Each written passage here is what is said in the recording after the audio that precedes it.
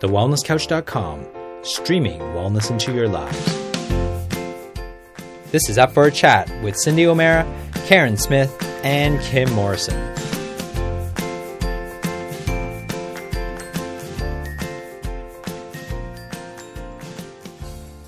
Here we are, up for a chat about the hottest topics that are important to you, inspiring you to awaken the change within. I'm Karen Smith. I'm Kim Morrison. And I'm Cindy O'Meara. And today, we are all feeling a little bit flat, I guess. We have farewelled our beautiful Jess Ainscoe. And we really wanted to share with you the podcast that we've done with Jess over the next 2 weeks, just as a reminder of this beautiful soul's journey and who she has been for all of us and who she's actually been for humanity. And I think that in the podcast that you're about to listen to, she really shares herself with quite open vulnerability. And for all three of us, when we did this recording with Jess, we left feeling like new women. We left feeling completely inspired by this young 29-year-old girl who was going through her own personal battles, but sharing her journey with the world along the way, wasn't she? She did. And we've just actually left her home because we've been to her cremation and the celebration of her life, which Kim officiated. Kim was to be the celebrant at their wedding, and she ended up doing it. A beautiful job, Kim. You did. It was an absolutely beautiful job. And I know it's not an easy thing to do, but you just did it with absolute dignity and grace. And I think Talon and Cole were so happy about it. So we've just left. We recorded at Jess's place, and we've just left her place now. And yeah, it's going to be over 2 weeks. We interviewed Jess, so you'll for the next 2 weeks you'll get that information that we got, and that has already been played, but we want to play it again, and we would love you to listen to it again. Yeah. And I think the beautiful thing about Jess, if there's anything that we can all take from it, is her championing way of living in the moment, of living life to the fullest. And you know what, her greatest thing that I took from her is she always had hope right to the end. And, you know, we don't know in our human ways why she's been taken. We don't understand. We're still probably in the depths of grief with it, really. So it's even a little bit hard for us to comprehend. And whilst we all know that there's reasons and there's perhaps spiritual things that we don't even have a possibility of understanding, it's still hard in the humanness of this to actually come to terms with her being gone. But I think why we chose to really want to just play these again was because she was a remarkable woman. She wasn't someone who played life at a half-mast. She really played full out, and in honour of her, we felt it was important, didn't we, to share her again. So even if you've listened to it again, I think, like us, you'll hear it with different ears. And you'll hear it in a new light. Yeah, new ears, new light. And I'm going to be definitely listening to it again. So sit back and relax, everybody. You're about to be enamoured by the world's most incredible soul and the greatest gift that I think humanity has seen. And I look forward to seeing her legacy be that of Van Gogh, that she becomes greater in her absence than what she was when she was here, because she shared her light through such innocence, such humility, so humble, so Naughty? She was also naughty. brat. Oh, my God. Oh my goodness, talk about swear like a trooper. But hilarious. So she wasn't perfect. Oh no, she was. She was perfect in every way. We loved her. We loved her. Sit back and relax and enjoy today's podcast and next week's podcast. And we hope you love it. So go to the Facebook page to share your call. Do you want us? Should we hear what they feel from here? What have they learnt from Jess? You know, that's what I would love to see. Like, how were you touched by Jess? And I know that we always say go to the Facebook page and put your comment, but I think the most amazing thing is, how did she touch you? For those of you that have been touched by Jess Ainscoe, how has she touched and empowered your life? Why don't we share things like that? Sounds beautiful. Sounds great. Here we are, up for a chat about the hottest topics that are important to you, inspiring you to awaken the change within. I'm Karen Smith. I'm Kim Morrison. And I'm Cindy O'Meara. And she's eating Meat. Engrossing them right out. just putting it out there. And you know what? But really, it's, good. Kim's going to get some photos. And the dog loves me. Look at this. That's so Ziggy cute. loves me. So, listeners, today we are at the beautiful, amazing, inspiring creature. Her name is Jess Ainscough. So we're at Jess's house right now, and we've decided that we wanted to interview Jess because we believe she's got a story that will move the hearts and minds of millions. And she's also somebody who is blazing her own trail and her own path in the wellness genre, where, plant-based diets, Cindy, While I eat my meat. while you eat your meat. Plant-based diets are a way to go. And I have to say that, Jess, you've been an amazing inspiration for me because my diet has been nothing short of traumatic, probably over the last sort of 5 or 6 years. And since you and I started working more closely together, I've watched you glow and grow. And it's really inspired me. And you're one of the key people that I originally... Well, you are the person that I originally started following with your... Make Peace with Your Plate ebook and all of your recipes. You were the very first person that I started following, and yours were the very first recipes and books that I downloaded. Oh, now that's Ziggy. That's Jess's little baby who you're going to see a photo of when you go to the website. The cutest little thing you've ever seen, but quite demanding. Eating Cindy's meat. I love it. Look at that face. Look at it. Look at that face. I like the way you lick your nose every time you eat the meat.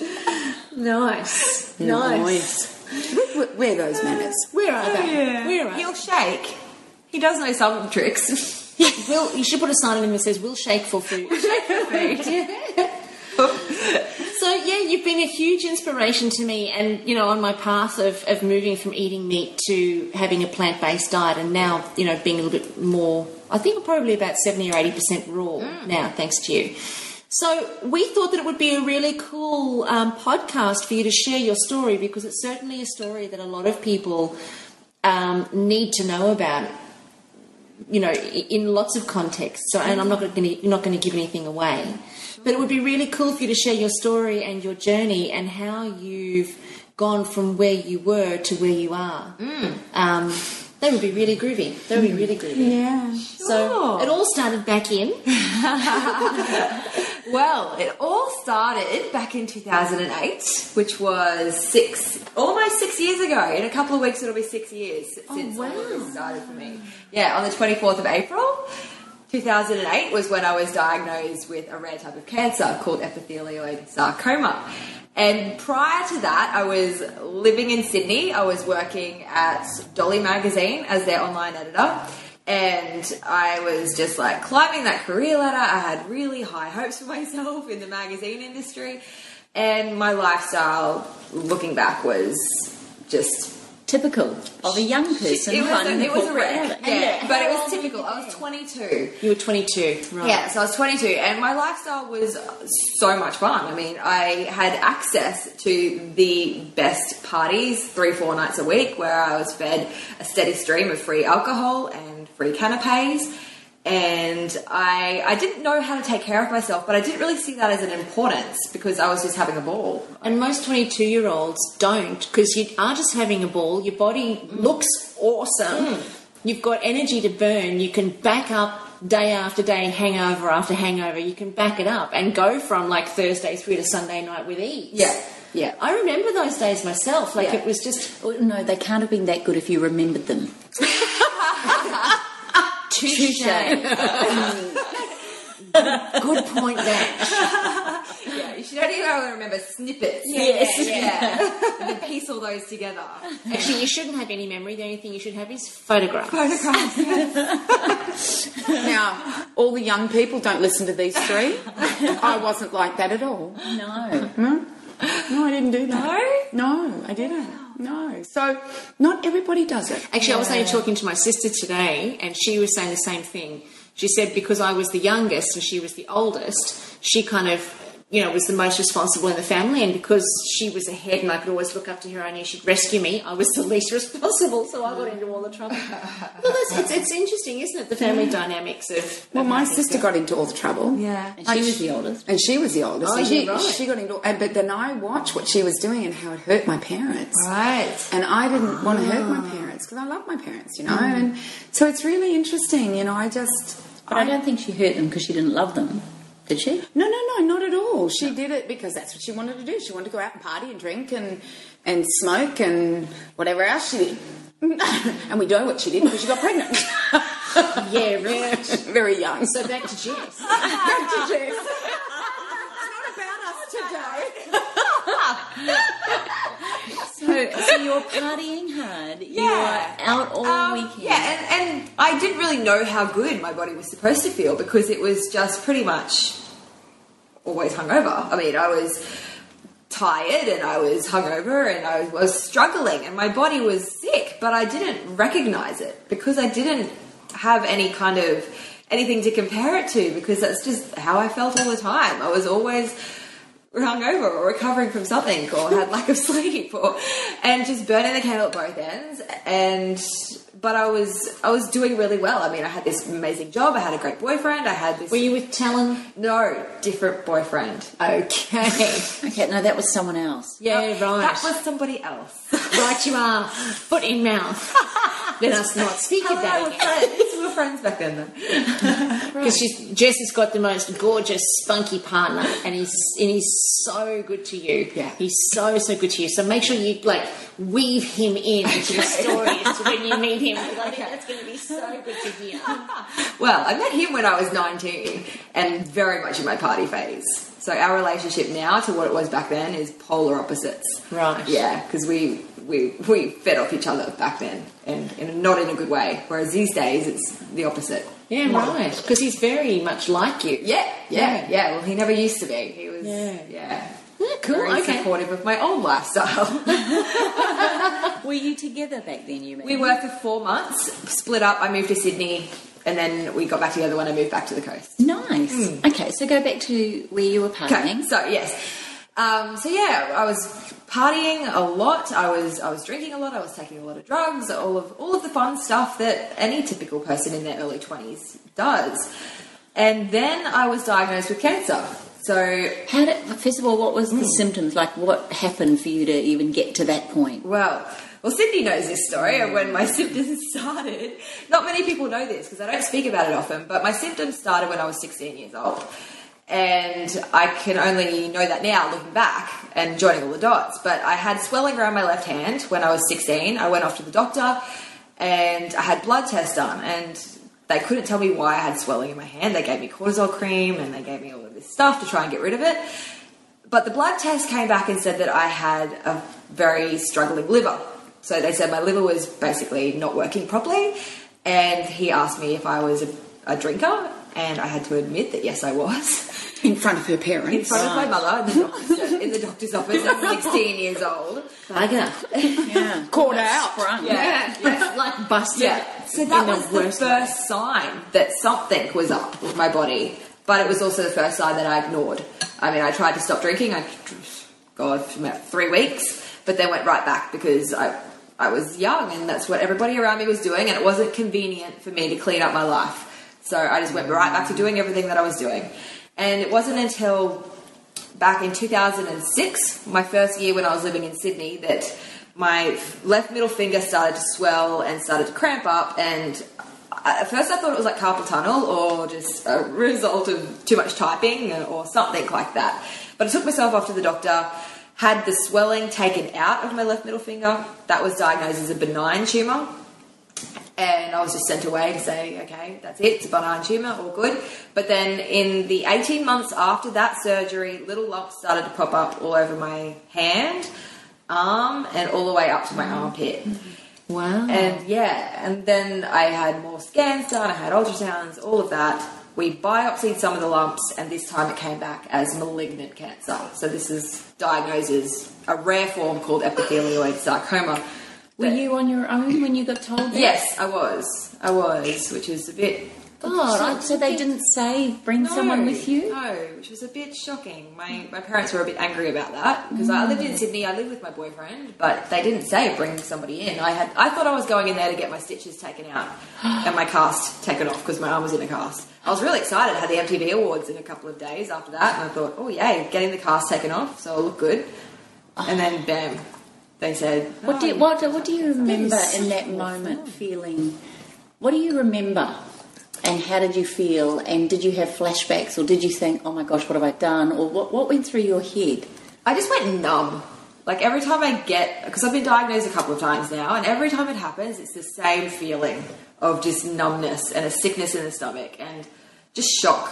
Like I didn't cry. I didn't really show how I was feeling. I just kind of just went numb and just couldn't really believe that it was happening.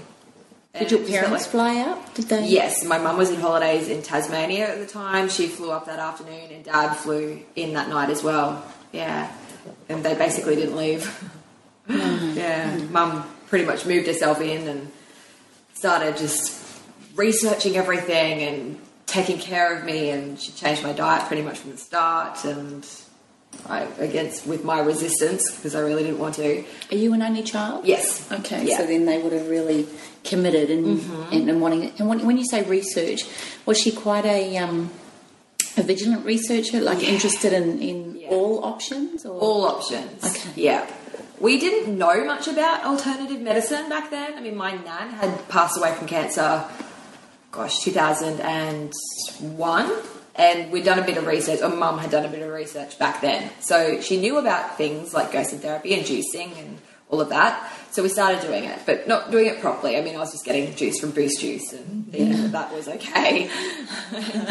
And That's healthy option. yeah, I had no idea. A smoothie at McDonald's. Yeah. Oh, isn't that hilarious? That is hysterical. Let's get healthy. Smoothie at McDonald's. Yeah. Commercial juice.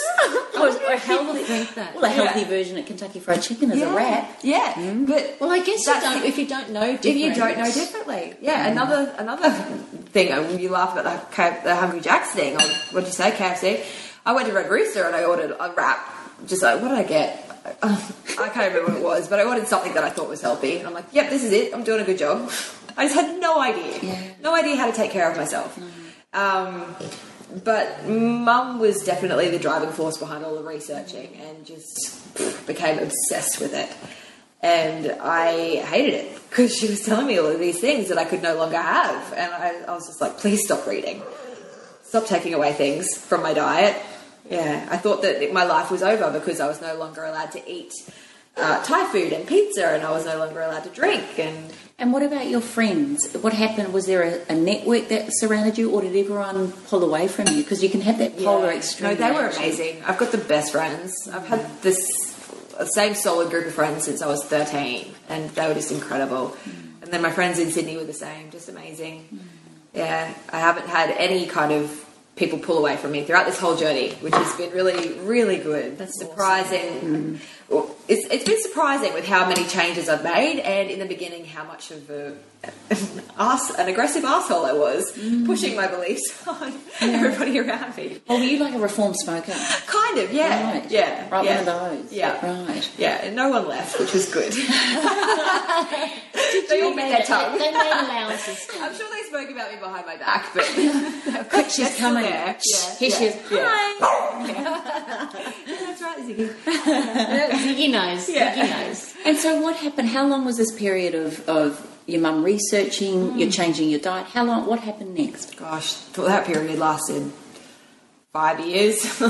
We just never stopped. It was just constant researching and surrounding ourselves with all of this information. And in the beginning, because I was told that I had this cancer and the doctors didn't really have any options for me. So they said that chemotherapy wasn't going to work, radiation wasn't going to work, and they couldn't really operate because there were so many tiny little tumours in my arm. We couldn't just cut them all out. So only your left arm? Only my left arm. So my doctors wanted to amputate. That was their first option, and that's what they thought was going to get rid, or not even get rid of this. They said that it was going to buy me time. They said, So do you mind me interrupting you here? Yeah. Can you just explain what sort of cancer it is? And therefore, Yeah. and is it only in your arm that you get it? Is that what you're saying? It's soft tissue. Okay. So it's in the soft tissue of my left arm, and it hasn't spread any further, which is good. Very, so very people good. can get it in any area of the body? Mostly limbs. It usually occurs in young adults and in the limbs first, and then it can spread to other body parts, but it starts in fingers, toes, arms. Yeah. Amazing, isn't it? Yeah. So, I just know, from Cindy's perspective, you know, I mean, she got the first symptoms at 16, but obviously there was no relativity around what it was. And then her life. So, was it the environment or is that genetic? Like, what? Because her grandmother died of cancer. Like, how would that have worked with someone like Jess? She wasn't partying, or she had just started partying and drinking at 16. Well, you know, we have so many antecedents of our life, which is what's happened before. And we know that our grandparents, what they do, affect what happens to us. And they're even looking at 5 generations as epigenetics. So what our grandparents do affect so many other generations. So we don't know, you know, nobody knows. It's like we're trying to guess. But no doubt something happened in Jess's life. But my other thought with Jess is, and where Jess has gone from this, and everyone's going to learn this, is that if this didn't happen to Jess, she wouldn't be where she is right now. No. She wouldn't have changed. And the fact that at 16 her body was telling her, hey, alcohol's not good for you, and she didn't want to listen, then she paid the consequences. And that's what most people do, is that they don't listen to their bodies. Yeah. And they pay the consequences, whether it be 10 years, 15 years, 20 years down the track. So was it genetics? She may have had a gene there, but it would have been the environment that pulled the trigger. Because we know the genes are the loaded gun, but it's the environment that pulls the trigger. So I believe that you probably did have a susceptibility to it. Yes.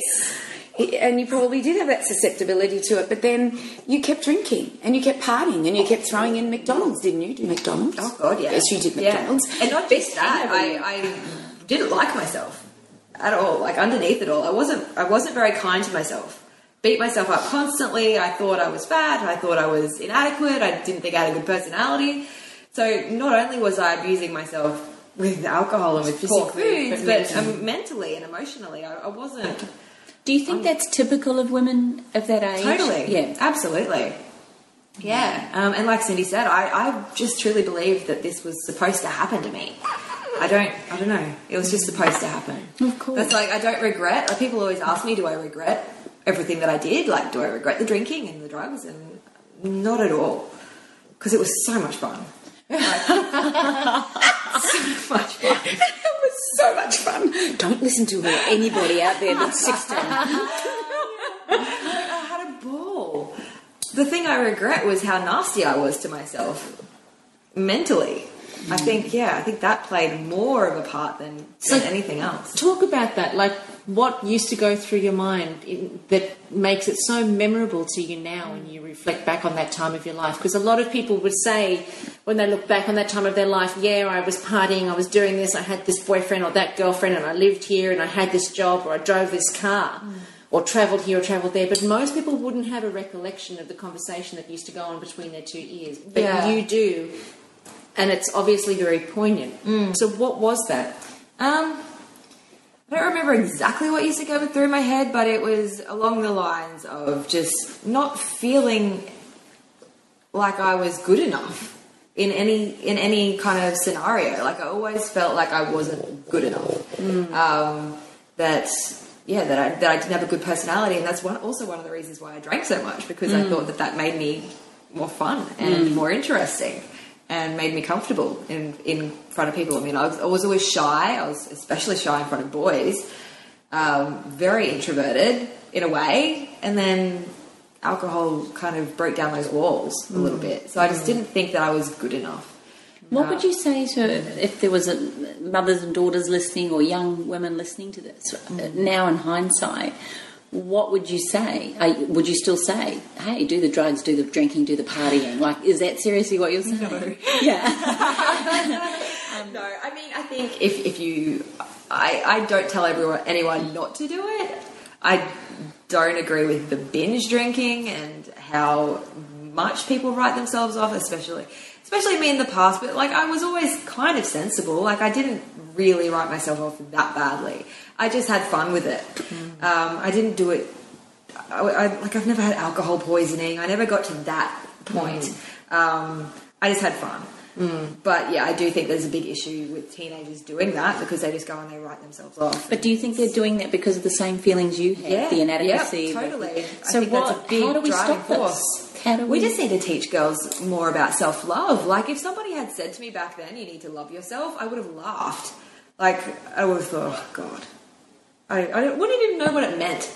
I had never have said to myself, I love myself, because it just felt so foreign. But you had such loving, caring parents. Absolutely.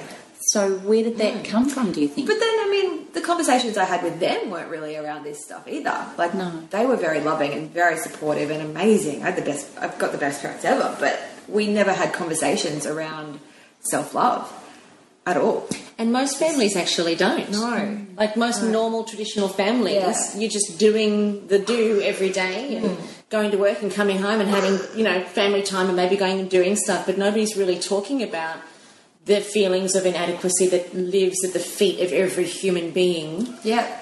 Of the I'm not good enough that has us all by the throat. We're never talking about that with our kids and getting our kids to express where that's come from, how they're feeling and what other alternatives exist. It's just not part of a day-to-day conversation. Yeah, not at all. And not until it's too late.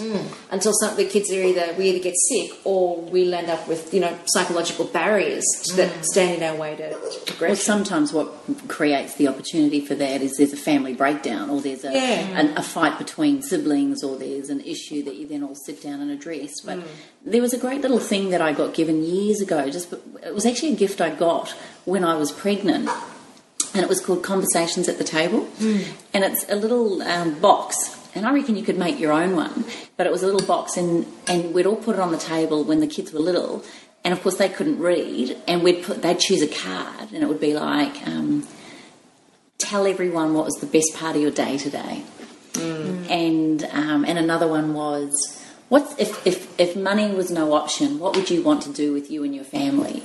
And it was like conversations that you just, and tell everyone at the table what you think of yourself.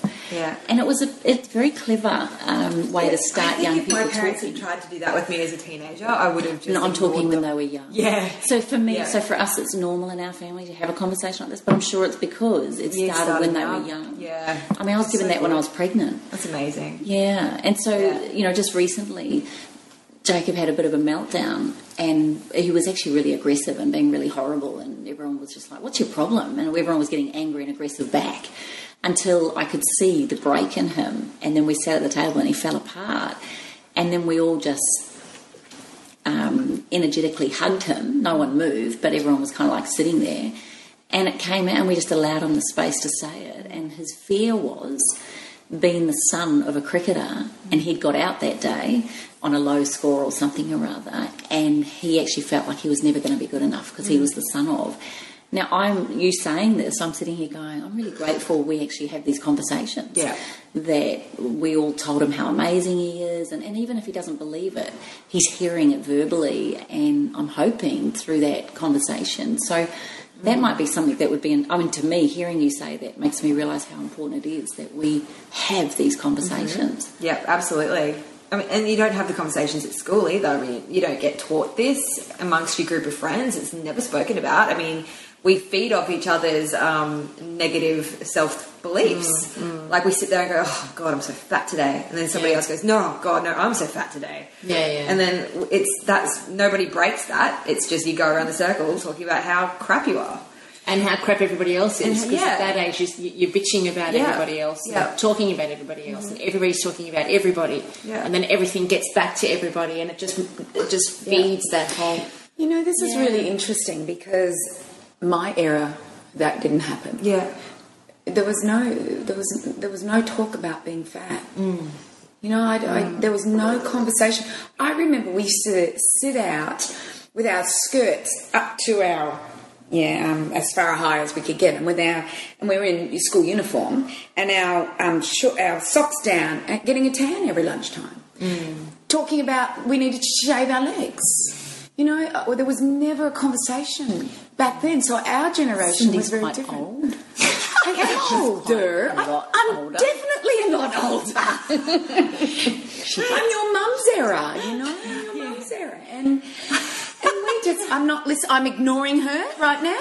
Well, I guess my mum was the same. I mean, she never had any body issues, really. So, I don't know. We never spoke about that at home because... But I think you think about the magazines and the things Yeah. that we look at and we compare ourselves to and what we want to be and, you know, the girls who get the guys.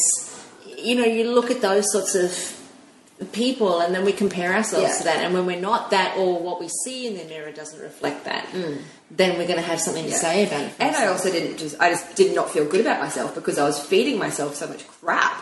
Like, these days I've gotten to a place where I absolutely love my body, but it's so clean. It looks like how it's supposed to. Like, I'm my ideal weight. And, like, if you look at photos from when I was 14, it's quite shocking. Right, you're getting them out after this. I want to see them. I can't imagine. They're hilarious. Are they? I can't imagine Hilarious. because what we see in front of us, everybody, is a young, beautiful, young, svelte, gorgeous young woman. So I can't imagine. Like, I wasn't... you would not look at me and say that I was fat, but I had a much rounder face and... So a bit of puff. Yeah, I was puffy. Yeah. I was puffy. Because But most young women and men, if you look at the schools these days, they look like They're that. puffed. Just Yeah. swollen. Swollen. And you saying that you didn't feel very good, you had no comparison. So I'd imagine that most of our kids these days are feeling this way because they don't know any other feeling. Yeah. It's quite scary. Yeah. It's quite sad that they don't know, and they think that by having 2-minute noodles or with a few vegetables maybe thrown in there, maybe, or they think that having takeaways only once a week, or they think by putting these chemical things like Proactive on their skin to stop the pimples that have been caused through what they're eating anyway. You know, it's a vicious cycle. Actually, it's quite scary. Absolutely, we just have no idea. And that's what drives the self-loathing, because you don't feel good. That's I think that's the crux of it, is that when I was growing up, we had real food, only real food. And so we fed our physical body what it needed. And therefore, of course, your physical body and your mind or your brain is connected. Yeah. And whereas your era, you know, this was the beginning of fast foods and foods that weren't real anymore. And... Ziggy has a lot to say. a lot to say. On the matter. Oh, You shouldn't have started. He talks. He's so funny. He's actually having a little conversation. He's actually agreeing with me that, you know, that was the case back then. Is it? And then when you started, you know, the foods were different. Yeah, and, they were. We've got to realise that the physical body and the brain is so connected. Yeah. It's so connected that when you're feeding one, you're feeding the other. Yeah. And it's both ways. It's how you feel about yourself, because we know there's behavioural epigenetics now. And behavioural epigenetics says that what you think changes your cell structures, and changes your cell biology. So, just take us back to the story. Take us back to the journey in terms of what happened. So the doctors gave you the diagnosis. They said that amputating your arm was only going to buy you time. This part of the story I find is actually, for me, the most inspirational. When you...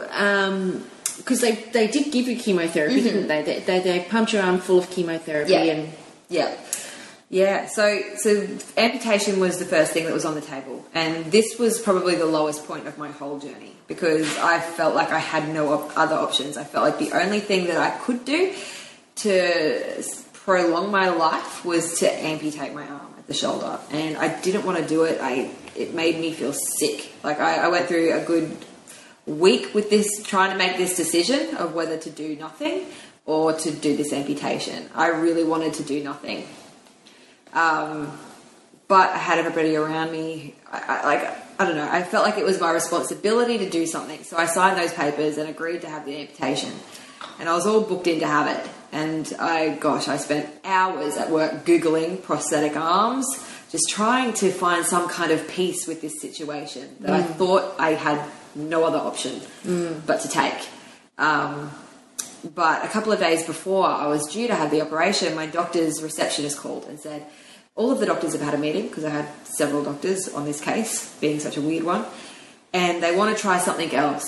And so that's when they came up with this isolated limb infusion, which was a super high dose of chemotherapy that they pumped through my left arm. They tourniqueted at the shoulder and they just pumped the arm full of drugs. They said that it was about 10 times as much as they would put into a regular body, because dosing, they had to tourniquet it off and not allow it into my body, because if you put that into a regular body, you would die. It would kill you. It would kill you. So they pumped it through my arm, and they thought, okay, well, regular chemo won't work, but if we up the dose this much, maybe it will have some kind of effect.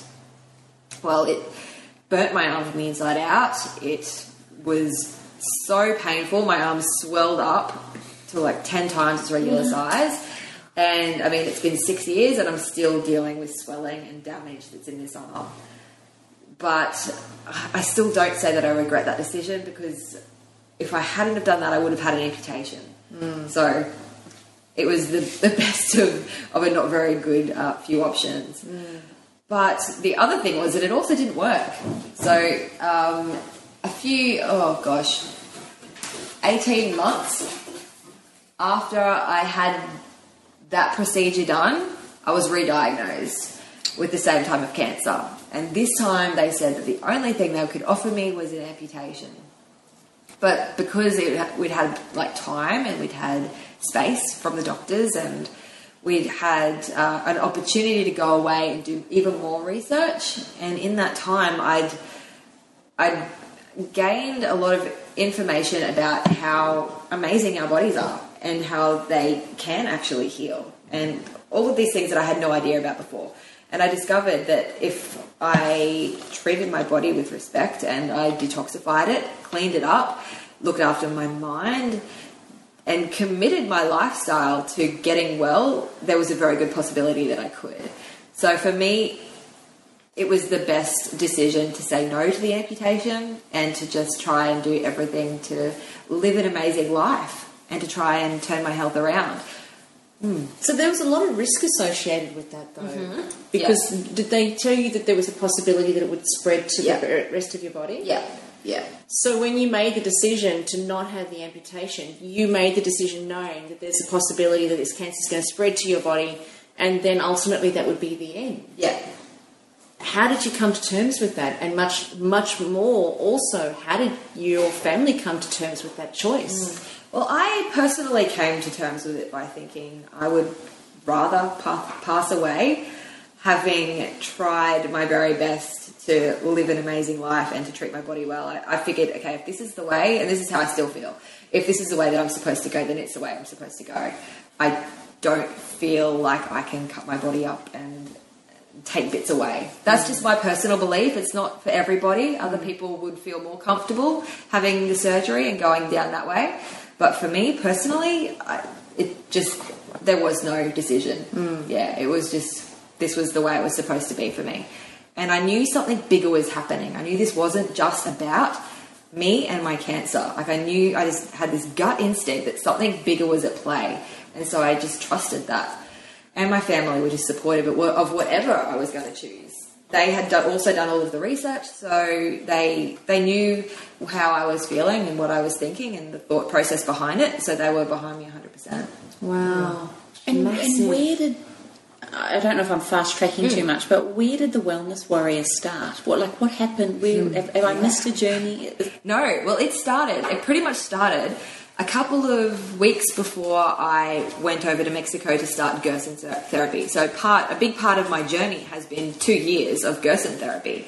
And a couple of weeks before I went over to Mexico to start that, I started my blog. Because I was a writer in my past life, and I was very much craving that creative outlet again. But I wanted to do it without being censored, because I was... edited. We're not being edited. Because I knew that the things that I wanted to write about would be. So I thought, okay, a blog's the perfect way to do that. I can say whatever the hell I want, and no one's going to What year was this? 2010. Okay, just when blogging started. Yeah. So there weren't... I mean, blogging had been around for a little while, but it wasn't as saturated as it is now. So I was definitely one of the first, I guess, in Australia of the wellness blogs. And how did you come up with the Wellness Warrior? I'd seen it in a lot of places. I think I'd mentioned Dr. Oz had said it a few times. Chris Carr had used it in her terminology, and it just made me feel empowered. It just made me feel really good. So I thought, I'm just going to call myself that. I thought, if I call myself that from the start, then that's how I'm going to feel from the start. And that's how I needed to feel. I didn't want to feel like a victim, and I didn't want to feel like I was suffering from cancer.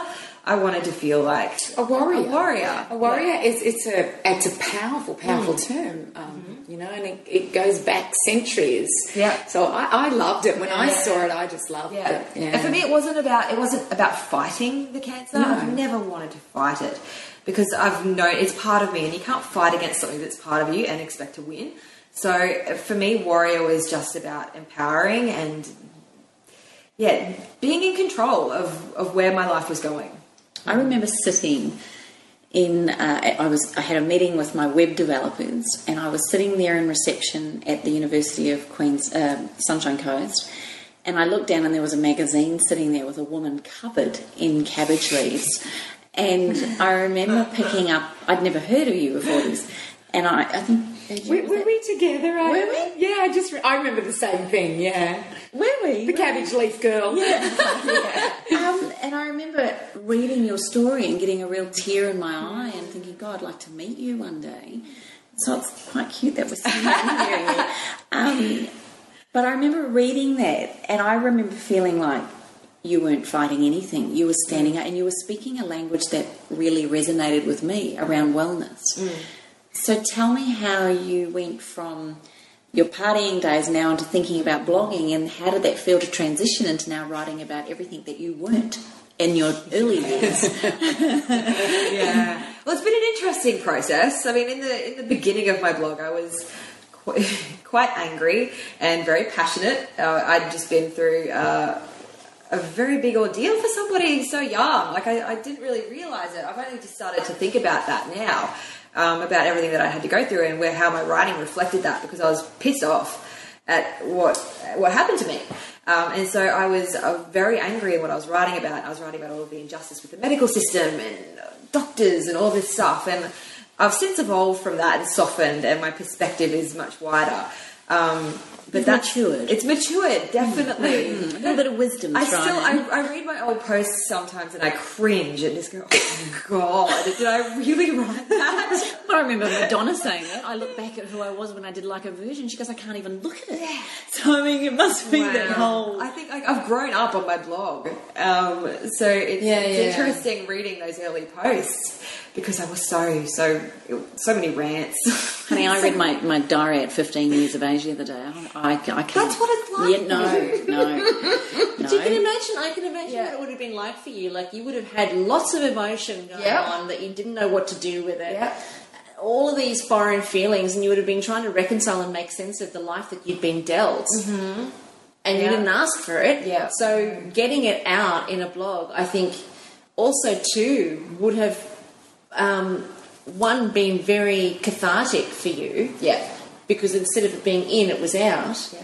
But then also because you shared your blog so nakedly and vulnerably, I think that's why you would have started to accumulate the following that you did, because you didn't pull anything back. You didn't pull any punches. You just nail it to the wall. Yeah. You know?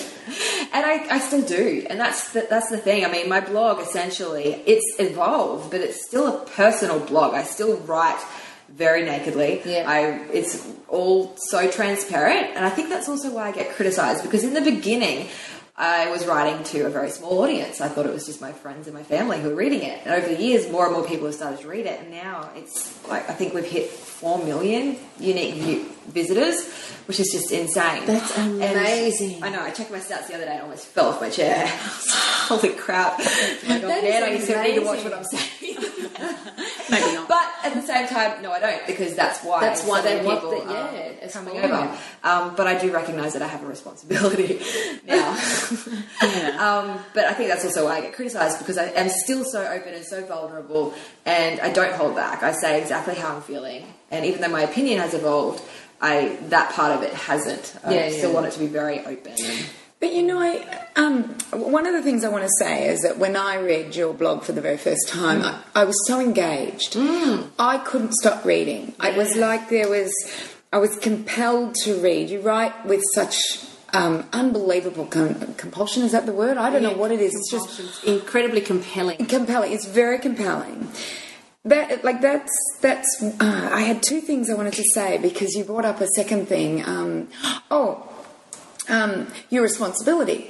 So, we know what we know now, and we say what we say now on our knowledge. Yeah. And I listen to immunologists who say, do not listen to what I said in 1985 and 1995. Our knowledge has changed. Yeah. We know more about the immune system. So, in my way of thinking, you're writing exactly the way you're meant to be writing it, and you're saying exactly what you should be saying. And I wouldn't curb my tongue. No. If I was you, I would say exactly what I was believing and thinking. And we have freedom of speech, although that is beginning to change. We've got the HCCC in New South Wales that are stopping people like you saying what they want to say. So I say keep saying it as long as you can. Oh, absolutely. Yeah. And I think that's the beauty of the medium that you've chosen, because you're not beholden to anybody in terms of the content that you write and the way that you write. You write the way that you write, and thems that doesn't like it, thems does not have to read it. Exactly. And thems that loves it, thems can read it. Yeah. I think so just so that people that don't know you listening to this, what are you talking about that is creating criticism, and how have you learnt to evolve to cope with that criticism? I think my story in general, it attracts criticism because it's not conventional. I mean, I've gone down a path that is right for me, but it's not right for everybody. And there are a lot of people out there who have strong opinions about the path I've chosen. And these people can be quite vocal about it. So they like to tell me that's not approved. Well, you got 4 million unique visitors. There's going to be someone that doesn't like what you're saying. That's the other thing, and I mean that's also why I really I pay attention to the criticism because I try to see if there's any truth in what they're saying, and I like to learn from the truth. I've learned so much from my critics, but at the same time, it doesn't really faze me because I mean. Did it faze you in the beginning, though? Yes. And did it push buttons back to when you were fearful of rejection and not being good enough and everything? A little bit. I mean, I've never started my blog in order to be popular. So right back then I was more flipping the bird to the computer screen. Yeah. I think we all do that one, don't we? Yeah. So you talk about the path that you've chosen. If only we had a photo of that. Oh my goodness. But you do. You get so angry and you just go. These days I have less anger. It still stings sometimes, especially when they're quite personal and horrible. It's why are things so nasty? But I realise that the more people I get on board, of course, the more criticism I'm going to attract. So you mentioned that you've gone down an unconventional path. What is that path? Well, I've chosen at this point not to have any conventional treatment. I mean, there is no conventional treatment that is effective for what I have. And my doctors will all agree on that. Right. Amputation is all that they can offer me. And even that's not good enough for me because they can't give me a cure. It's just a Band-Aid, really. They said that it's going to spread. So for me, going down the path of just choosing to clean up my diet. Like I said before, I did Gerson therapy for 2 years, which is basically a very long, intense detox program. So what did that involve? Because as you said, it's very intense. Yeah, what is it? Very intense. So it's hourly juicing. So it's a very intense program that you have to do all the different parts of. So you've got to do hourly juicing, fresh straight from the juicer, veggie juices, and then it's coffee enemas. What's the idea? Coffee enemas. I knew you were going to do that. No, see, hoses up bums with coffee in it. I don't know. It's my favourite. Have you not heard the way she likes her coffee? She'll blacken up her ass. Give me strength, you people. I don't mean to criticise. Oh, lordy. All right, carry on. Best part, seriously. My mission in this life is to make coffee enemas cool, and it's happening. It is. I agree. I agree. You have made it cool I think so. and I reckon that little bit short blacken up. You know what? Yep. It's going to be a trend. Ground will be doing it soon. I'm sure of it. Yeah. While you're having your short black, you can go out the back and have another short black. Yeah, here's a short black while you have your short black. Served by a short black. Give me strength. It's always about poo or tart or something. There's always I guess you brought it up. Jess brought it up. I know. Favorite topic. It had to come up at Had some to point. come up. You were asking the question. I know. Uh-huh. So carry on. Yes. Yes. Coffee enemas. Once a day? 5 times a day. Great. 5 times a day. In the beginning of Gerson therapy, it's 5 times a day. That reduces over the time, but still now I do 2 a day. She's addicted. I tried to go down to 1 and I couldn't. What do you mean? I just really like them. It's addictive. It's coffee. It's caffeine. They make you feel good. What do you do when you're away? I take my enema kit Oh, with you me. can? Yeah, I've got a travel kit. Nice. On the plane? I don't do it on the plane. I do it when I land, though. It's the best way to clean those plane toxins out. Oh, yeah. Yeah. Oh, yeah, I'm with you. Best way to make you feel good after a big flight. Straight to the bathroom. And what? The bathroom at the airport? No. At the Wherever you're hotel. going, Yeah. She'll wait that long. I'll get my bags first. I can't even picture it. Hey, I can't even wrap my head around it. Does it have to be a certain coffee? Yes, it's got to be organic. You can't go putting Nescafe up your ass. Just wanted to check in case anyone was listening. Just don't try this at home, please. I've got a how-to video on my website. There you go. We have a how-to. And where would we go for that? You just go to my website and type in coffee enema into the sidebar and it'll come up. But the website is The Wellness Warrior. Well, actually, I've just switched the URL over to jessainsco.com. Nice. Only my own name. Nice. Good. Yeah. Nice. Yeah. Very cool. Yes, but the Wellness Warrior will still take you there. So coffee enemas, and then there was castor oil, which is another, that also gets a few wide eyes. Castor oil every second day, taken orally, first thing in the morning, to give your body a really intense clean out. So it basically gives you the runs. And you sit very close to the toilet because it cleans everything out. Including the good bacteria? No, not including the good bacteria. It's a gentle way of doing it. Not like a colonic. Like a colonic will get rid of the good bacteria as well. It just strips all of the muck out of your system. Now, I know I'm a nutritionist, but I have no idea where castor oil comes from. Where does it come from? It's a plant. Oh. Yeah, it's some kind of plant. I'll Google that. You can Google because I don't know. What if Google's about it, wrong? but I believe Google's it's a never plant.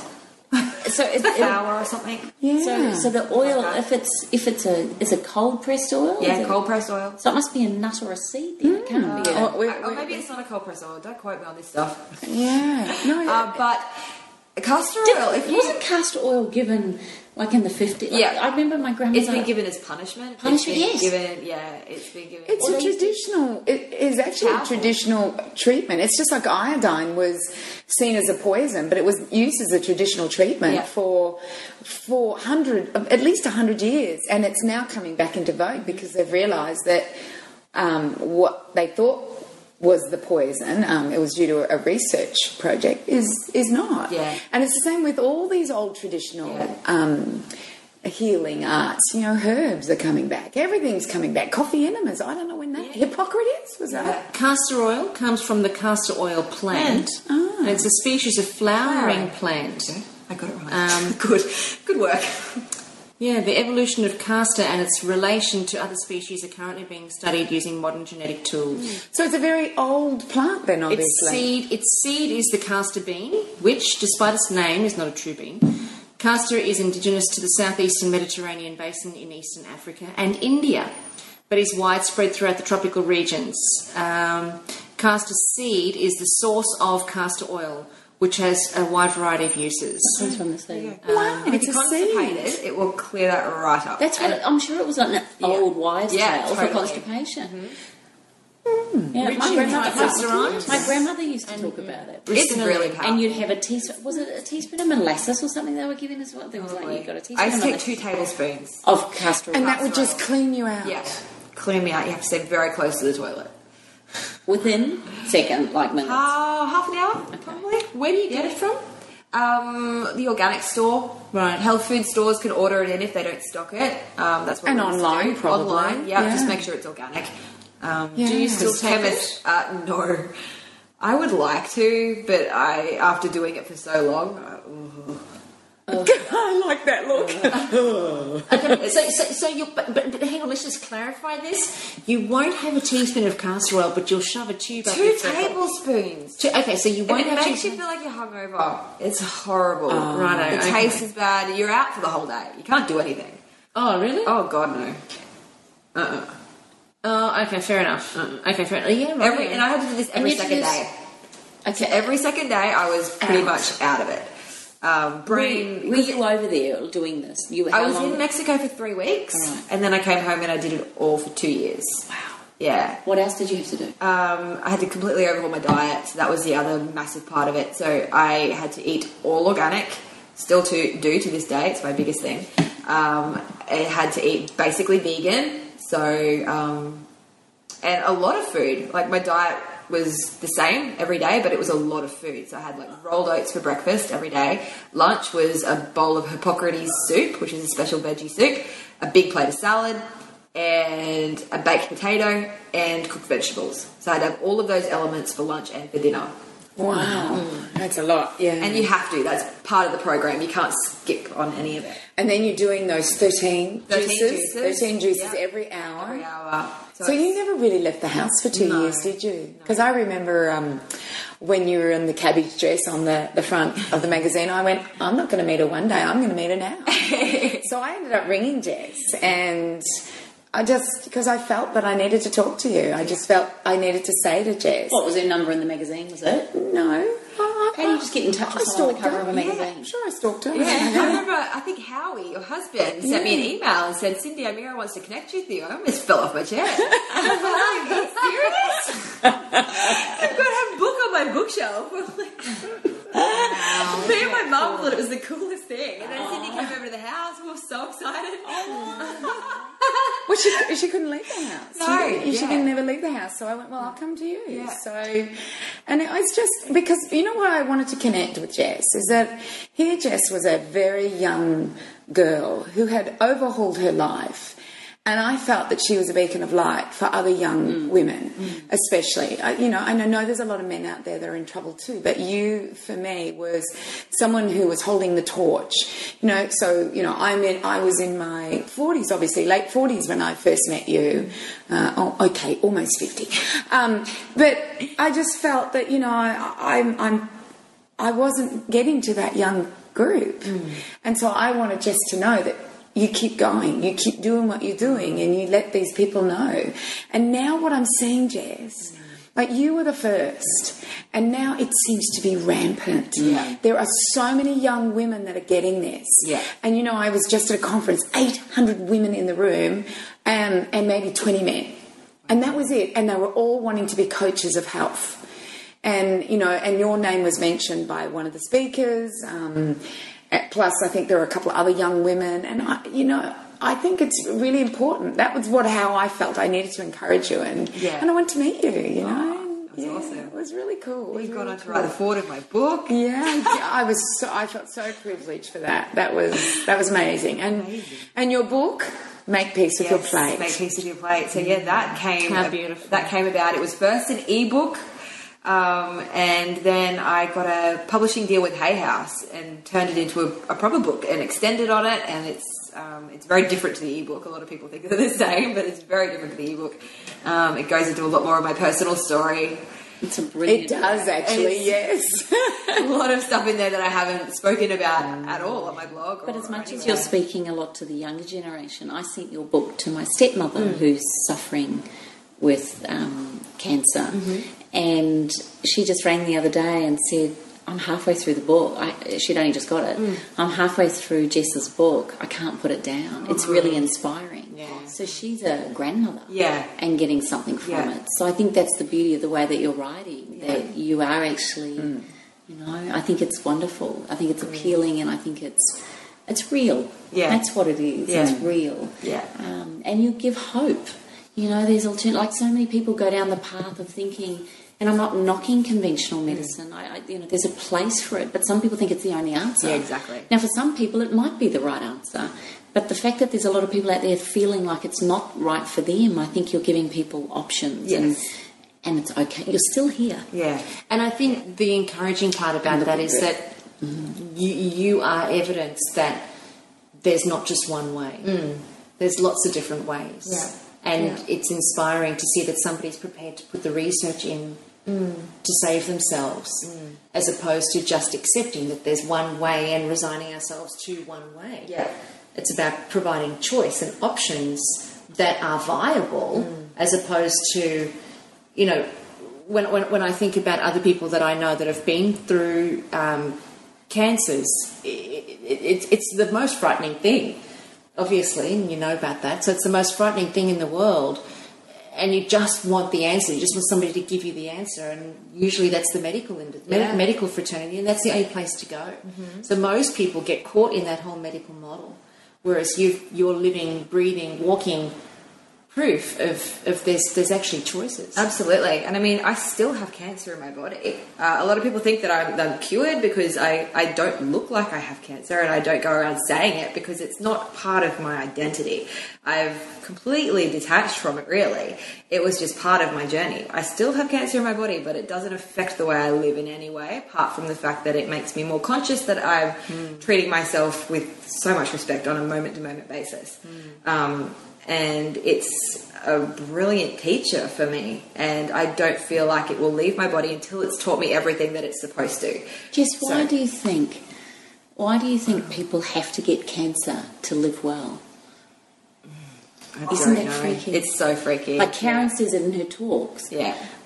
Don't get a bomb put underneath you to wake up. Yeah. Why? I'm just sitting here thinking, why are we that ignorant to think that it's not until we're presented with a life-threatening illness? And if I'm right, Cindy, I remember you years ago saying, how many of you were presented, you'd say this to all your audiences, how many of you were presented with a life-threatening illness would change the way you eat, drink and think? And everybody puts their hand up. And she said, well, statistics show actually only 1 in 10 of you actually will. Yeah. Even when they're presented with a life-threatening illness. Yeah. There wouldn't be many that would do what you did. No. They would just follow the medical fraternity and probably would not be here now. Yeah. Probably. Yeah. Yeah. I mean, it's not the easy path by any means. It's tough, but it is so rewarding. Like, you've got to be in it for everything that it is. I mean, it's tough, and there's so many challenging components to it, but the benefits are just amazing, because I look at my life now compared to what it was back then, and there's no comparison. I mean, everything that I have, I have cancer in my body, but my life is so much better now than it was before I had that knowledge. And it's just, I just respect this brilliant body and this brilliant life that I've had the privilege to be in at this point in time. If people didn't have to get cancer to get this, what would be your message? How would you tell someone, get this without getting cancer? Yeah. Like, what is your message? Really, what is your message now to people to try and wake them up? I mean, they don't have to be as radical as what I've been. It's definitely not. But it's just making baby steps towards this direction. And just being open to how good they can actually feel. Because that's what everybody wants. All you want to do is feel good. And people don't feel good. So they just need to recognise that there are other options out there, and that they can, I don't know, start to treat themselves better. I think that's the biggest thing. People don't treat themselves well at all. They put themselves last. They don't make themselves a priority. I think So this has been such an amazing and an inspiring interview with Jess Ainscough that we've actually decided to split it into 2 parts. So next week we're going to have Jess back on the podcast again, and we're going to continue the interview with her, where we're going to go further down the rabbit hole and further on the journey with Jess, where she's going to be revealing more of her experiences and what she's learned with us. You definitely don't want to miss it, so make sure that you tune back in. What we'd really love to hear from you right now, though, is your comments on this part of the podcast, on this part of Jess's journey. So go to our Facebook page at allthews.facebook.com/up for a chat. Chat and post your comments there. Or you can also post your comments on allthews.thewellnesscouch.com/up for a chat. And join us here next week for more of Jess Ainscough and become part of the ripple effect that's changing the world. We'll see you on the ride. This has been a production of TheWellnessCouch.com. Check us out on Facebook and join in the conversation on Facebook.com/TheWellnessCouch. Subscribe to each show on iTunes and check us out on Twitter. The Wellness Couch, streaming wellness into your lives. Whilst the Wellness Couch presenter endeavor to provide accurate and helpful information to their listeners, these podcasts cannot take into account individual circumstances and are not intended to be a substitute for health and medical advice from a qualified health professional. You should always seek the advice of a qualified health professional before acting on any of the information provided by any of the Wellness Couch podcasts.